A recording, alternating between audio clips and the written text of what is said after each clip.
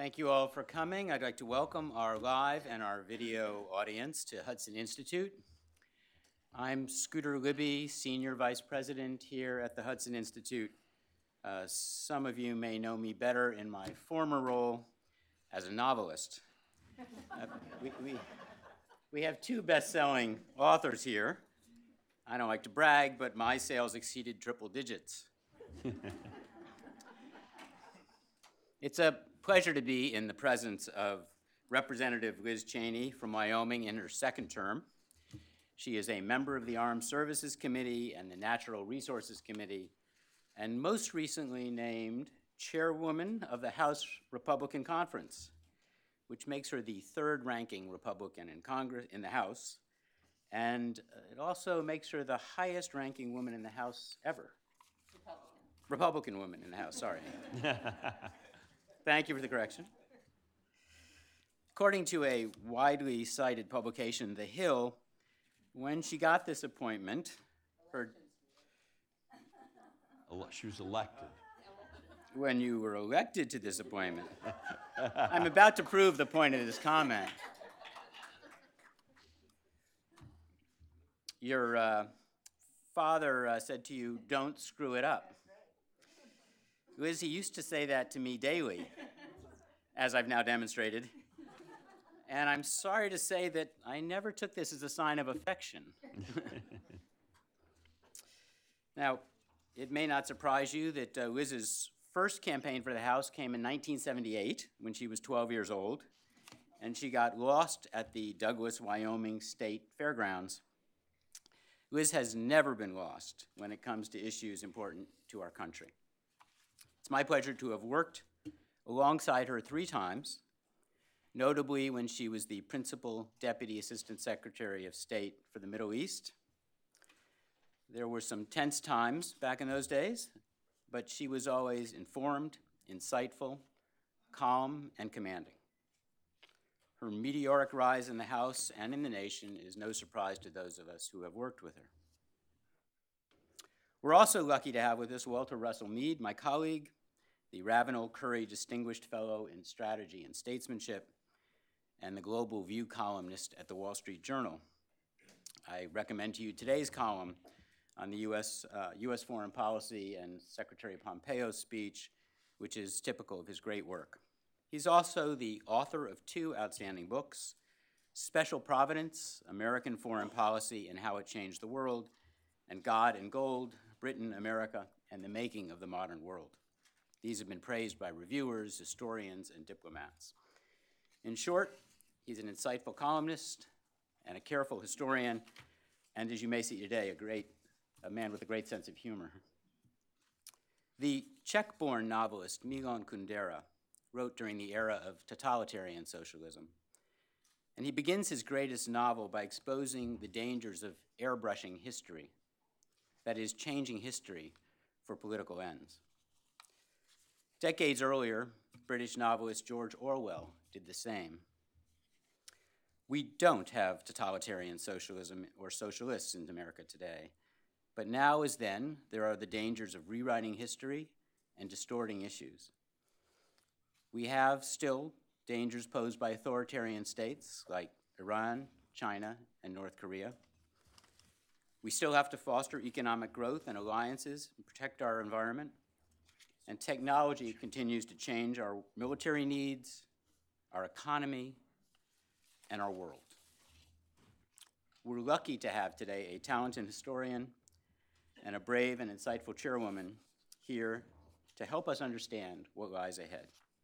Walter will begin with a discussion, and perhaps at the end there'll be time for questions. Walter? Great. Thanks, Scooter, for that introduction. And thank you so much, Representative Cheney, for coming to be with us this morning. Let me just say to the audience that the representative has agreed to take questions at the end, and so in order to make this process a little more orderly, we have interns will be passing out pieces of paper for you to write questions. You can write your name and affiliation if you'd like on the question, and then afterwards I'll take a look and see if I can't group the questions or otherwise do it in a sensible way. Also, she has to leave at 12:50, and we are holding an elevator for, so I'd ask that all of us stay put until she has a chance to get away. These dialogues that we have here at Hudson with policymakers and significant figures in public life are intended really not to try to get away from the normal format of Washington journalistic or television interviews of sort of gotcha, trying to sort of force people to respond in sound bites and so on. Our purpose here is to give you a chance and give our friends watching on video and television a chance to really get your own sense of what a figure in public life thinks, how they look at the world, and then you come to your own conclusions about whether or not you agree with this person's point of view. So I'm not here, I'm actually here to try to draw out this shy flower here and see if we can't encourage her to speak her mind with us. And the first question I've got is, you look around the world today, and I don't know when I've seen as many crises. You know, the China trade talks causing the stock market to whiplash every day. I guess we've got drones attacking Saudi petroleum facilities. We've got ships in the Persian Gulf being hit, sabotaged. We've got Venezuela in chaos. We've got Ukraine situation nowhere. So a lot of things everywhere you look around the world are in chaos. So what should American priorities be at this time? Well, thank you, first of all, Walter, for having me here today. Thank you to Hudson. Thank you to Scooter for the great introduction. And thanks for the opportunity to talk about these issues. You're right. I completely agree with you. If you look at the world we face, you look at the complexity of the challenges, you look at the threats, you look at the number of them. I don't think we've had as complicated of a threat environment globally since certainly World War II as the one we face today. And it's complicated for a number of reasons that you've mentioned some of them. If you look at the threats that we face, you know, we've got the threat continuing, ongoing from radical Islamic terrorism, the threat from Iran, from North Korea, obviously the return of the great power conflict with Russia, with China. And in many cases, these threats have arisen during a time period in which our own capabilities were diminishing. And I think you can clearly look at the period of the Obama administration. You can see the determination, frankly, the combination of the Obama administration policies and what was going on in Congress and our ability to put in place the kind of defense budgets that are necessary. And so you had a period of decline in the United States and our capability while you were at the same time seeing a pretty rapid increase in our adversaries' capabilities. And I think there's a real disconnect in many ways between sort of what the American public generally believes about our capabilities. I think we've become very accustomed to thinking that we're going to have dominance in every domain at all times.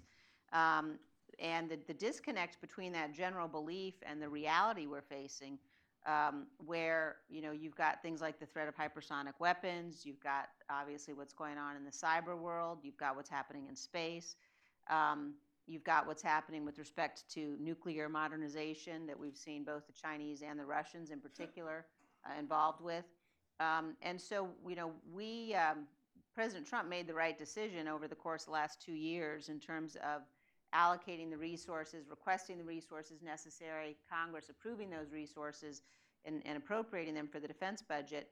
But we have to recognize that's going to be an ongoing challenge and one that, you know, we can't just say we've provided resources necessary for 2 years. We have to ensure that we continue that buildup. So it is a dangerous world, and it's one where the United States has to remember at all times that our safety and our security relies upon preeminence, relies upon dominance, and we've got to make sure that we're focused on that and making sure that we maintain that and that we regain it in areas that we have lost it.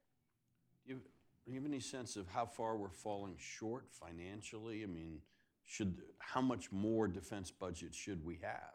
Well, I think we've had 2 good years. We had 716 billion appropriation. Um, this year the administration's requested 750 billion. The challenge that we face in Congress is the Budget Control Act and the extent to which the Budget Control Act, which was put in place in 2011 for reasons that were sound, but has had exactly the opposite effect that it was intended to have. People said we need to come together and we need to deal with the debt.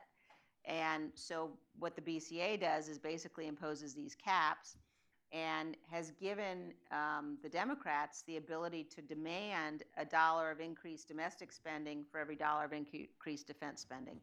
At this point now, we'll see what happens. The negotiations are going on. I don't think we'll be at $1 for dollar. And if you aren't able to come to an agreement, then you face the very real and devastating prospect of a sequester. And so I think that the sequester, which will hit in January if we don't come to agreement, it's like taking a meat axe to the defense budget, and it's absolutely devastating. So we're going to need to see, I'd say 3 to 5% growth continue for a number of years to come in order to make sure that we're doing everything we need to do.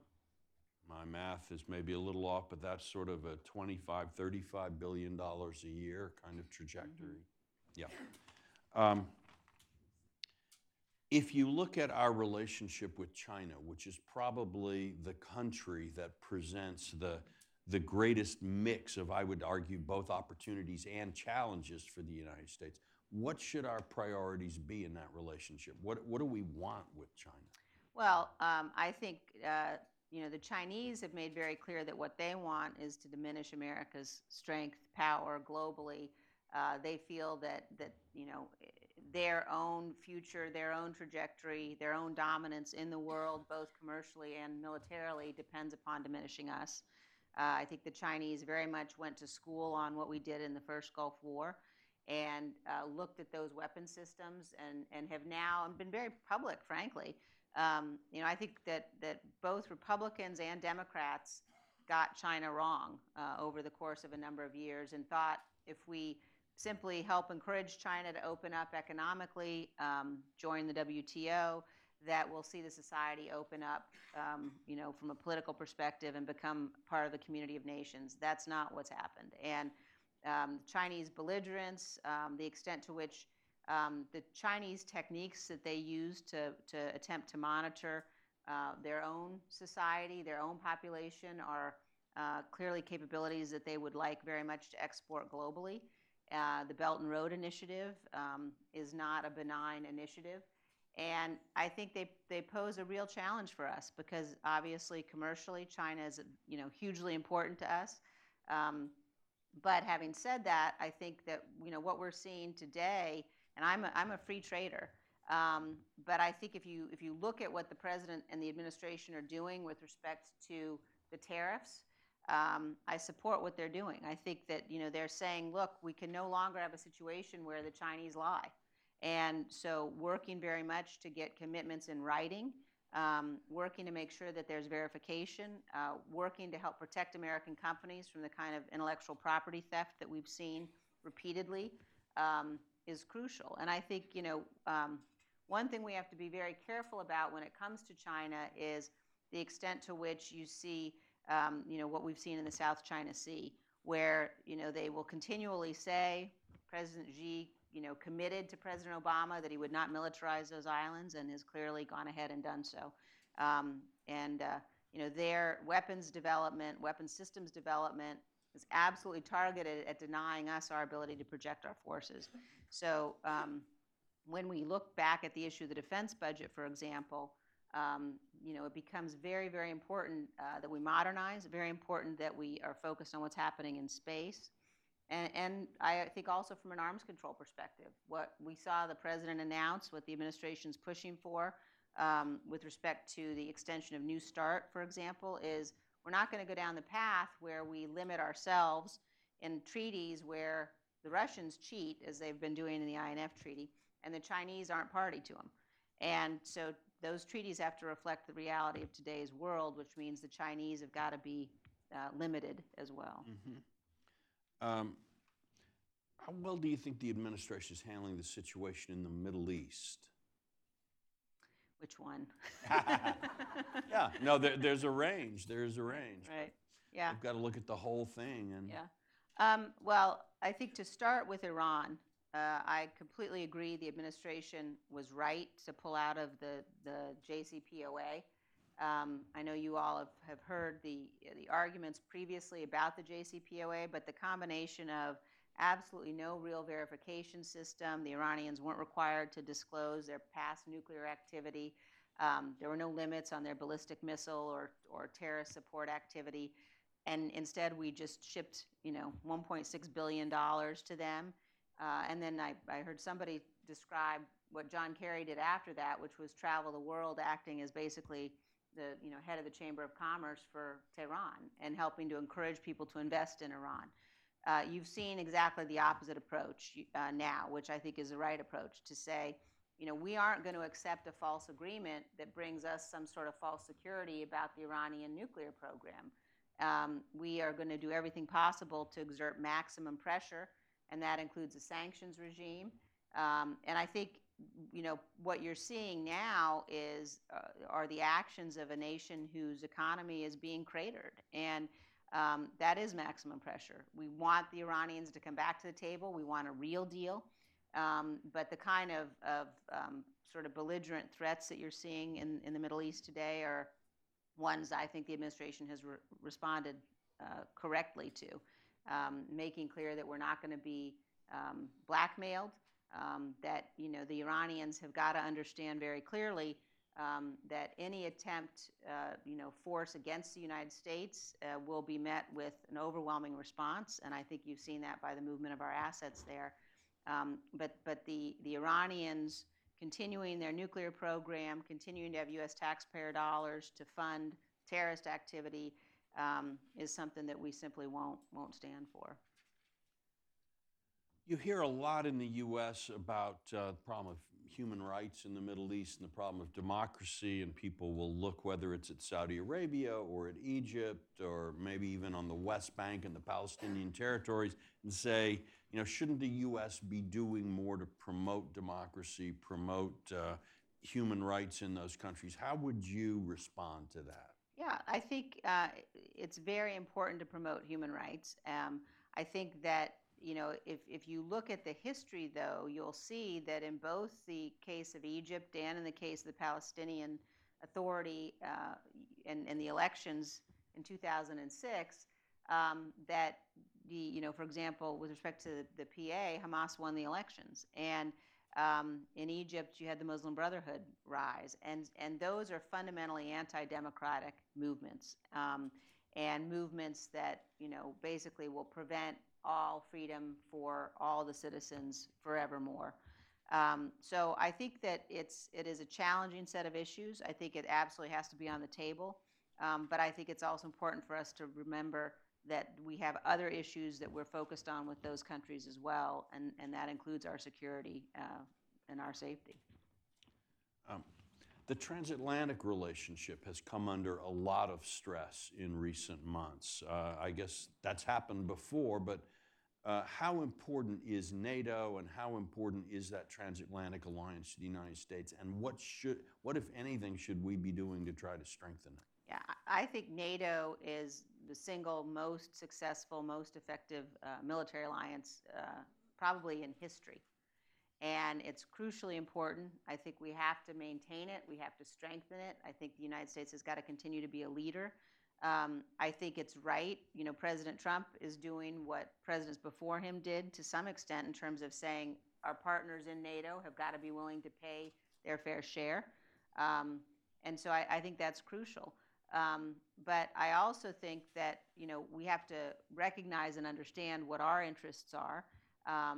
And I do think, the acknowledgement of the way that the United States has benefited tremendously beyond measure from the international order that we basically set up, that we lead, that's been in place since the end of World War II. And we saw certainly during the Obama administration what can happen if the United States walks away. The idea that the Obama administration promoted, and you've written about this, Walter, that somehow we could pull away from the Middle East and hope that the Iranians would secure our interests. I mean, it was crazy. And today the question for us is, if we aren't the ones that are helping to set and lead the world and set the rules by which people operate, then you will have nations like the Chinese, like the Russians, that step in. And neither the Chinese nor the Russians share our commitment to freedom, or share our commitment to the importance of the individual, share our commitment to open global commerce around the world. And so I think it's very important for us not to step back. And there are certainly some voices in both parties that would advocate it, but I think that would be absolutely the wrong thing to do from our security perspective. There does seem to be a kind of a public mood, at least among some, of wanting to pull back a bit. People look at, there was the Cold War, and then there was the war on terror, and the United States has been engaged all around the world. We had the war in Afghanistan that is now it's now old enough so that people who weren't born when it began are old enough to fight in it. How do you talk to people who think that maybe some of our problems are that we've been hyperactive and that we need to pull back rather than always be in charge and leading internationally? Well, I mean, I think that's sort of a diplomatic way to describe Rand Paul's view of the world, frankly, and the idea that you should blame America for these conflicts.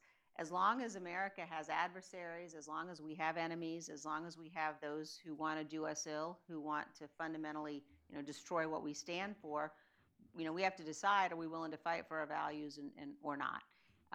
And I don't think that those commitments can be time limited as long as you have adversaries that are still in the fight and they're still going to continue to threaten.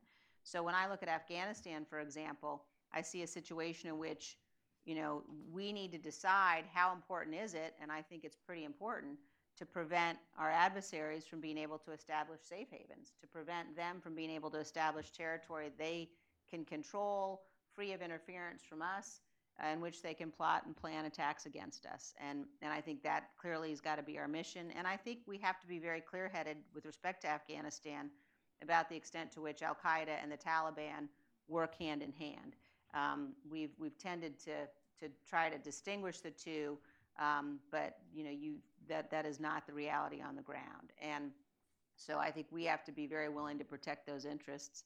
And I think we have to accept the fact that saying we're simply going to wash our hands of the world's crises and we're going to come home and withdraw within our borders is absolutely irresponsible and foolhardy. We are not the cause of the attacks, and if we were to decide tomorrow that we were done operating internationally, we would invite further attack, actually, the opposite of the result that those who advocate isolationism claim that they're working towards. As you look at your Democratic colleagues in the House, would you say that that we're getting closer to a consensus on some of these? Where is Democratic Party thinking on foreign policy going? I told you she was very shy. It'll take a lot to try to bring her out. Look, I think you have several different phenomena underway. I think there are no doubt moderate Democrats and who want to do what's right for the security of the nation, who understand and believe in America's leadership in the world. Unfortunately, they are not the loudest voices in their party right now. And you do have a group of very radical Democrats. Speaker Pelosi said a couple of weeks ago there were only 5 people in this group. I would tell you that there are at least 30 members of the Democratic caucus who vote with Alexandria Ocasio-Cortez 95% or more of the time. And this is a group of members who will tell you, most of them, that they believe in socialism and who seem to think we don't have any adversaries anywhere in the world. And so the question on our national security set of issues, and I would say on pretty much every set of issues, is whether Speaker Pelosi is going to continue to be captive to those voices. There's a situation today where, moderate Democrats will say, they will tell you privately, we're afraid to speak up in our caucus meetings because we'll be shouted down or we'll be primaried. You can see, if you look at what the Democratic presidential candidates are doing, they're rushing to see how far left they can become, how far left they can move. And it's a very dangerous thing for the country. So I'm hopeful, we'll have a real test of this in the next couple of weeks. On the Armed Services Committee, we're going to be marking up the National Defense Authorization Act. And that has been a bipartisan product for the last 58 years. There are now some suggestions about things we might see the majority on the committee try to put into the NDAA, things that deny America's ability to use tactical nuclear weapons, to develop tactical nuclear weapons, language that would prohibit first use in our deterrence policy and in our strategy, things that would make it very difficult for Republicans to vote for that bill. And I hope we will not go down that path, but it'll be a test of how much people are willing on the Democratic side to put aside the radicalism and to come together to do what's right for the nation. Are there some colleagues on the committee who you think on the Democratic side understand the problem here? I think there are, yes. And so I think these will be very interesting debates because that committee, I was surprised when I first became a member of that committee in the last Congress at how bipartisan it is. Now, of course, we have battles and disagreements, but it is one of the more bipartisan committees in the House, and I really believe it needs to stay that way. All right. Some of the talk that we hear about Israel-Palestine relations and U.S. policy there, that may be a place where there has been, I think, some real headline creation by some members of the Democratic Party. What's your take on that? Yeah, look, I think it's sickening. And, I think people can have disagreements about, certainly when I was working at the State Department, we had disagreements about what sort of the overall structure for working towards peace should look like. But what you are seeing today out of some of my colleagues on the Democratic side in the House is a kind of vitriolic anti-Semitism that should have no place in any of our public discourse. And I think yesterday was a really dangerous turning point. Before that, I think you could fault the leadership on the Democratic side with enabling this kind of discussion by their silence. When they put a resolution on the floor that they told us was supposed to condemn Ilhan Omar's remarks, they removed her name from it. They couldn't even get agreement to condemn her by name for what she said previously. Yesterday, however, you had both Majority Leader Hoyer and Speaker Pelosi stand up publicly and defend the comments of one of my colleagues who, in addition to saying that, she felt a calming feeling as she was thinking about the Holocaust, her justification for that was then to go on and tell this absolutely, this fantasy notion of the extent to which the Palestinians, in her telling, helped the Jewish people during World War II, when in fact the Grand Mufti of Jerusalem was working closely with Adolf Hitler. It is a set of lies that's meant to delegitimize the state of Israel, and it's a vitriolic anti-Semitism, and I believe that the leadership on the Democratic side should be ashamed of themselves for failing to stand up and stop it and speak out against it. One of the big differences, it seems, between the parties, or at least parts of the parties in American politics today, is that many liberal internationalists, let's say, look at international institutions and sort of say, okay, the future of world politics is that these institutions are going to become more and more powerful, nation states will lose power, and that's in U.S. interests, and we should be trying to build up a sort of a supranational, international, institutional community that would sort of, they would argue, make war less likely and promote human rights, fight climate change, and so on. Where do you stand in that discussion? I think that's ridiculous. I think that clearly, just to put it bluntly, I think that clearly, every nation's going to operate and should operate in accord with its interests. I thought that Secretary Pompeo's speech this last weekend was actually really fascinating on this point in terms of, thinking about, and this is sort of my description of what he said. I'm not putting words in his mouth, but it is these institutions that we built since World War II are very important, and our alliances are crucially important. But we also have to reflect and understand the fact that those institutions have got to reflect the modern world and the modern era. And certainly when I was at the State Department, too many times you would see people saying, well, we've got to work towards an agreement. We have to work towards an international deal. And you then lose sight. This happened on North Korea many times. You lose sight of how important the substance of the deals are because you are so focused on getting a deal, any deal. And I think, that's where we have to understand and recognize how important it is to negotiate deals that are in our interest, to walk away when the other side, frankly, as the president did with respect to North Korea, to walk away when they're not willing to negotiate where we need to. So I think that the international structure is crucial, but I don't think that we should be in a situation where we think somehow that there's some international law out there that is going to defend freedom and security for the United States. We have to do that, and one of the most important ways we do it is by working with our allies and being a leader, being the leader globally to make sure that there is a world order that we all can continue to live in freedom and security. We haven't talked about the Western Hemisphere much yet, but this is certainly a time when on the U.S. southern frontier with Mexico or in Venezuela, we're really seeing some upheaval and crisis. Let's start with Venezuela. What do you think the U.S. should be doing, and what's your reading of the situation there? Well, I think that we cannot allow a situation to stand where you have the Russians, the Chinese, the Cubans so actively involved in our own hemisphere, so actively involved in terms of the support for the Maduro government. And I think, when you look at, for example, the fact that we had a couple of weeks ago the Maduro regime, burning truckloads full of humanitarian supplies for the people of Venezuela.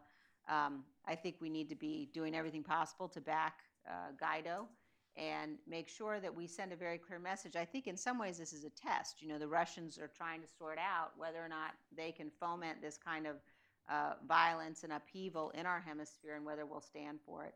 I think everyone would like to find a solution that doesn't require U.S. military force, U.S. troops on the ground.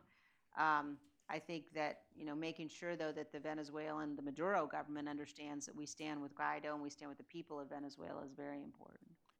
There's been some talk of seeing Cuba as a key pressure point there. Do you support administration efforts to put greater pressure on Havana? I do. If you look at, we had a young man come and speak to the House Republican Conference a couple of weeks ago, who his name is Enrique Padron, and he escaped on a boat from Cuba in 1994. And, his message was really one that was directed towards the so-called democratic socialists in the House, saying, look, this is the price I paid for free health care and free education. And I asked him, as a child, what made him recognize that there was an America? This is before the internet. What made him realize it was worth risking his life to get here? And he said Ronald Reagan and Ronald Reagan's speeches on Radio Marti. And the notion of, this land where you could actually be free and people willing to risk all to get here. And I think we owe it to the Cuban people. We owe it to those who have escaped and who've come here. And we owe it to all of us to be honest about the reality of the Cuban regime. And not to let them have the kind of impact and influence they're trying to have in Venezuela. And what about the southern border, which I guess gets into the whole difficult question of of migration, which is both a domestic and a foreign policy question. What should we be doing about this? Yeah, I think the southern border is one of the issue strain is one of the most partisan. It's become very partisan. And I think there were, a number of us who thought, look, once Nancy Pelosi has the votes to be speaker, she will come to the negotiating table. We can have discussions in a very realistic, practical way about what's necessary to secure the border, because securing the border shouldn't be a partisan issue. But that didn't happen. She went from a situation where in the past she and the others on that side have supported border security and fencing and walls to saying they wouldn't provide $1 for it. We have to secure the border. I mean, that's sort of the most fundamental responsibility of any sovereign nation. I don't like the fact for the nation that we're to the point where the president had to declare a national emergency and is reprogramming funds to do it. I think Congress should have done its job, and we should appropriate the necessary resources. But I also think that, while we are making sure that our borders secure, we have to deal with our legal immigration system too. And we have to remember we are a nation of immigrants. That is a noble and historic, fact at the heart of who we are. And we need to make sure that we're encouraging people to come to this country legally. And that means that our legal immigration system has to work far better than it does now. So I'm hopeful that because the president has now done so much to make sure we're securing our southern border, that we should be able to now move to let's have some common sense agreement about what we can do to make sure that our immigration system works for those who want to come here legally. Okay, great. Well, I'm going to switch over now to some questions from the audience, and I don't know if I'll get to all of them, but I'll do my best. We have a couple on North Korea asking about their recent missile launches, asking what the U.S. should be doing, and is there some kind of is there a prospect of a real solution there? Yes, I don't know if there's a prospect for a real solution. I think that if you look at the North Korean game plan, they are pursuing the same plan that they pursued during the Clinton administration, during the Bush administration. And it's one where, they sort of demand concession after concession after concession, and they never actually, from us, and they never actually produce on their end of the bargain.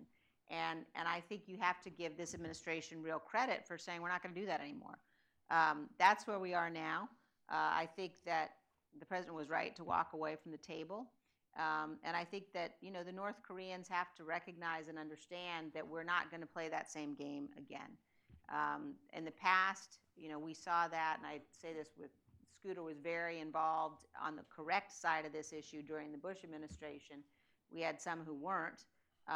But the fact of that sort of negotiating tactic is one that we can't allow to continue. And I think making sure that the Chinese know that we're serious about the sanctions, and making sure we continue to work with the Japanese, with the South Koreans, to help to ensure that the North Koreans, if at all possible, move in the right direction. I'm not optimistic. I think that Kim Jong-un has decided that his nuclear weapons are more important to him than anything we can offer. But we have to make sure that we are putting maximum pressure and not simply making concessions for the sake of saying we got a deal. I think that would be very dangerous. If that's true, that his nuclear weapons are more important to him than anything we can offer, what's the end game? Well, I think that we have to make sure that the pressure that the North is feeling is pressure that isn't, that's from us.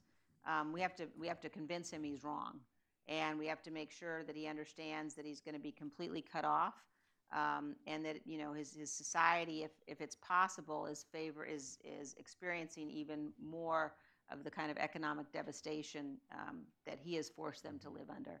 I think the worst possible thing we could do, though, would be to say, we're so desperate to be able to sign some kind of a deal that we agree to the terms or the concessions that he's offering that's anything short of, complete irreversible nuclear denuclearization. Yep. We've got a question here on U.S.-Russian relations. I guess Secretary Pompeo is either today or I can't keep track of his schedule because it's changing, but was meeting with President Putin and Foreign Minister Lavrov in Sochi. Um, what is the state of U.S.-Russian relations, and are we stuck with a hostile relationship, or is there something that can be done? Look, I think that Vladimir Putin is an adversary. I think Vladimir Putin, he's KGB, the successor of the FSB, but that's his background. He's a thug. He's not somebody who's working as an ally with us. The Obama administration, gave the Russians basically entree back into the Middle East after they'd been gone since 1973. And I think that it's important for us to recognize that. I think there's no question, and you've seen it repeatedly in multiple sources, that the Russians did attempt to interfere in our elections in 2016. They will attempt to do so again. I think they need to understand the consequences of doing that. And I think that's the sort of threat that the adversarial Russia poses is another reason why we have to make sure our commitment to NATO is absolutely clear, absolutely solid, and whatever discussions we have about our NATO partners paying their fair share have to always be under the umbrella of, we know this is the most important military alliance that we have, and that this is one that we will absolutely honor. Article 5, I think the Russians need to know they better not make miscalculations about our commitment to NATO and to the defense of our NATO partners. Now, some people, and I think some of them are close to the current president, would argue that by driving Russia and China together into a tighter alliance, we end up with having a bigger problem for ourselves. Do you think there's a realistic prospect of the U.S. instance being able to peel Russia away from China, or should we just, is there not a lot we can do, and do we need to brace for that kind of confrontation? I don't think that we are driving Russia and China into alliance by any means. I think that we have to make sure that we're dealing with each of those countries in a way that reflects our interests. And I think that I wouldn't want to see us, for example, say that we're going to somehow lighten up on the threat that China poses, that we're going to stop being focused on things like what Huawei could do to our defense supply chain, or conversely, that we ought to somehow treat Russia in a way that seems to reflect that they're not an adversary. I think we have to, our obligation and responsibility is to deal with the world as it is. And to look at each of those relationships with respect to what our interests are, and be pretty clear-sighted about what those adversaries want. What is your opinion on the president's maximum pressure campaign on Iran? Could this be leading us to open conflict, or do you think it will actually take us to a negotiation? I don't think we have any choice. I think it's the right policy. I think it's an important policy. I think that the mullahs who rule the country have got to understand that we're not going to continue to go down the path of saying somehow we'll accept a phony deal, knowing that it doesn't protect our security just because it maybe gives commentators more comfort. I think the maximum pressure campaign is crucial, and I think the designation of the IRGC and of Omar Soleimani was the right thing to do. And as I mentioned before, the Iranians need to understand that we're not in a situation where they can try to sort of bully us off of what we know is in our fundamental national interest. Now, we've got a question from an audience member who says that Democrats have accused you of lying about Representative Tlaib's remarks on Israel. What's your response to that charge? Well, go read the remarks, or go listen to the tape. I mean, if you look at the remarks in their entirety, and first of all, there's no context in which it's okay to say, when I think of the Holocaust, it gives me a calming feeling. There's no context in which that's okay.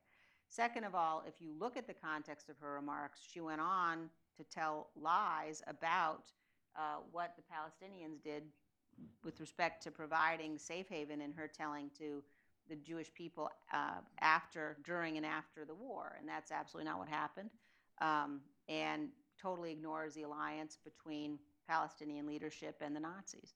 So I think it is it's symbolic of a kind of real, we said it before, just deeply concerning anti-Semitism.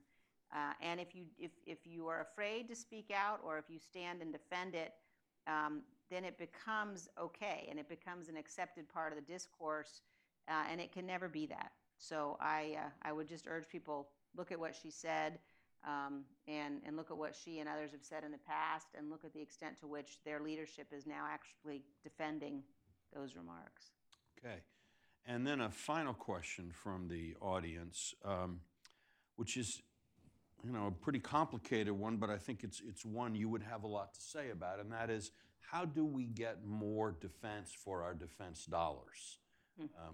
There's a lot of inefficiency, duplication, and one of the arguments that people make, and I think rightly so, that the false sense of security people have about American defense spending is they compare our nominal spending with, say, China's or Russia's, Right. and there's some ways in which we get less bang for our buck than some other people. How do we do better? Yeah, it is a complicated question. It's an important question.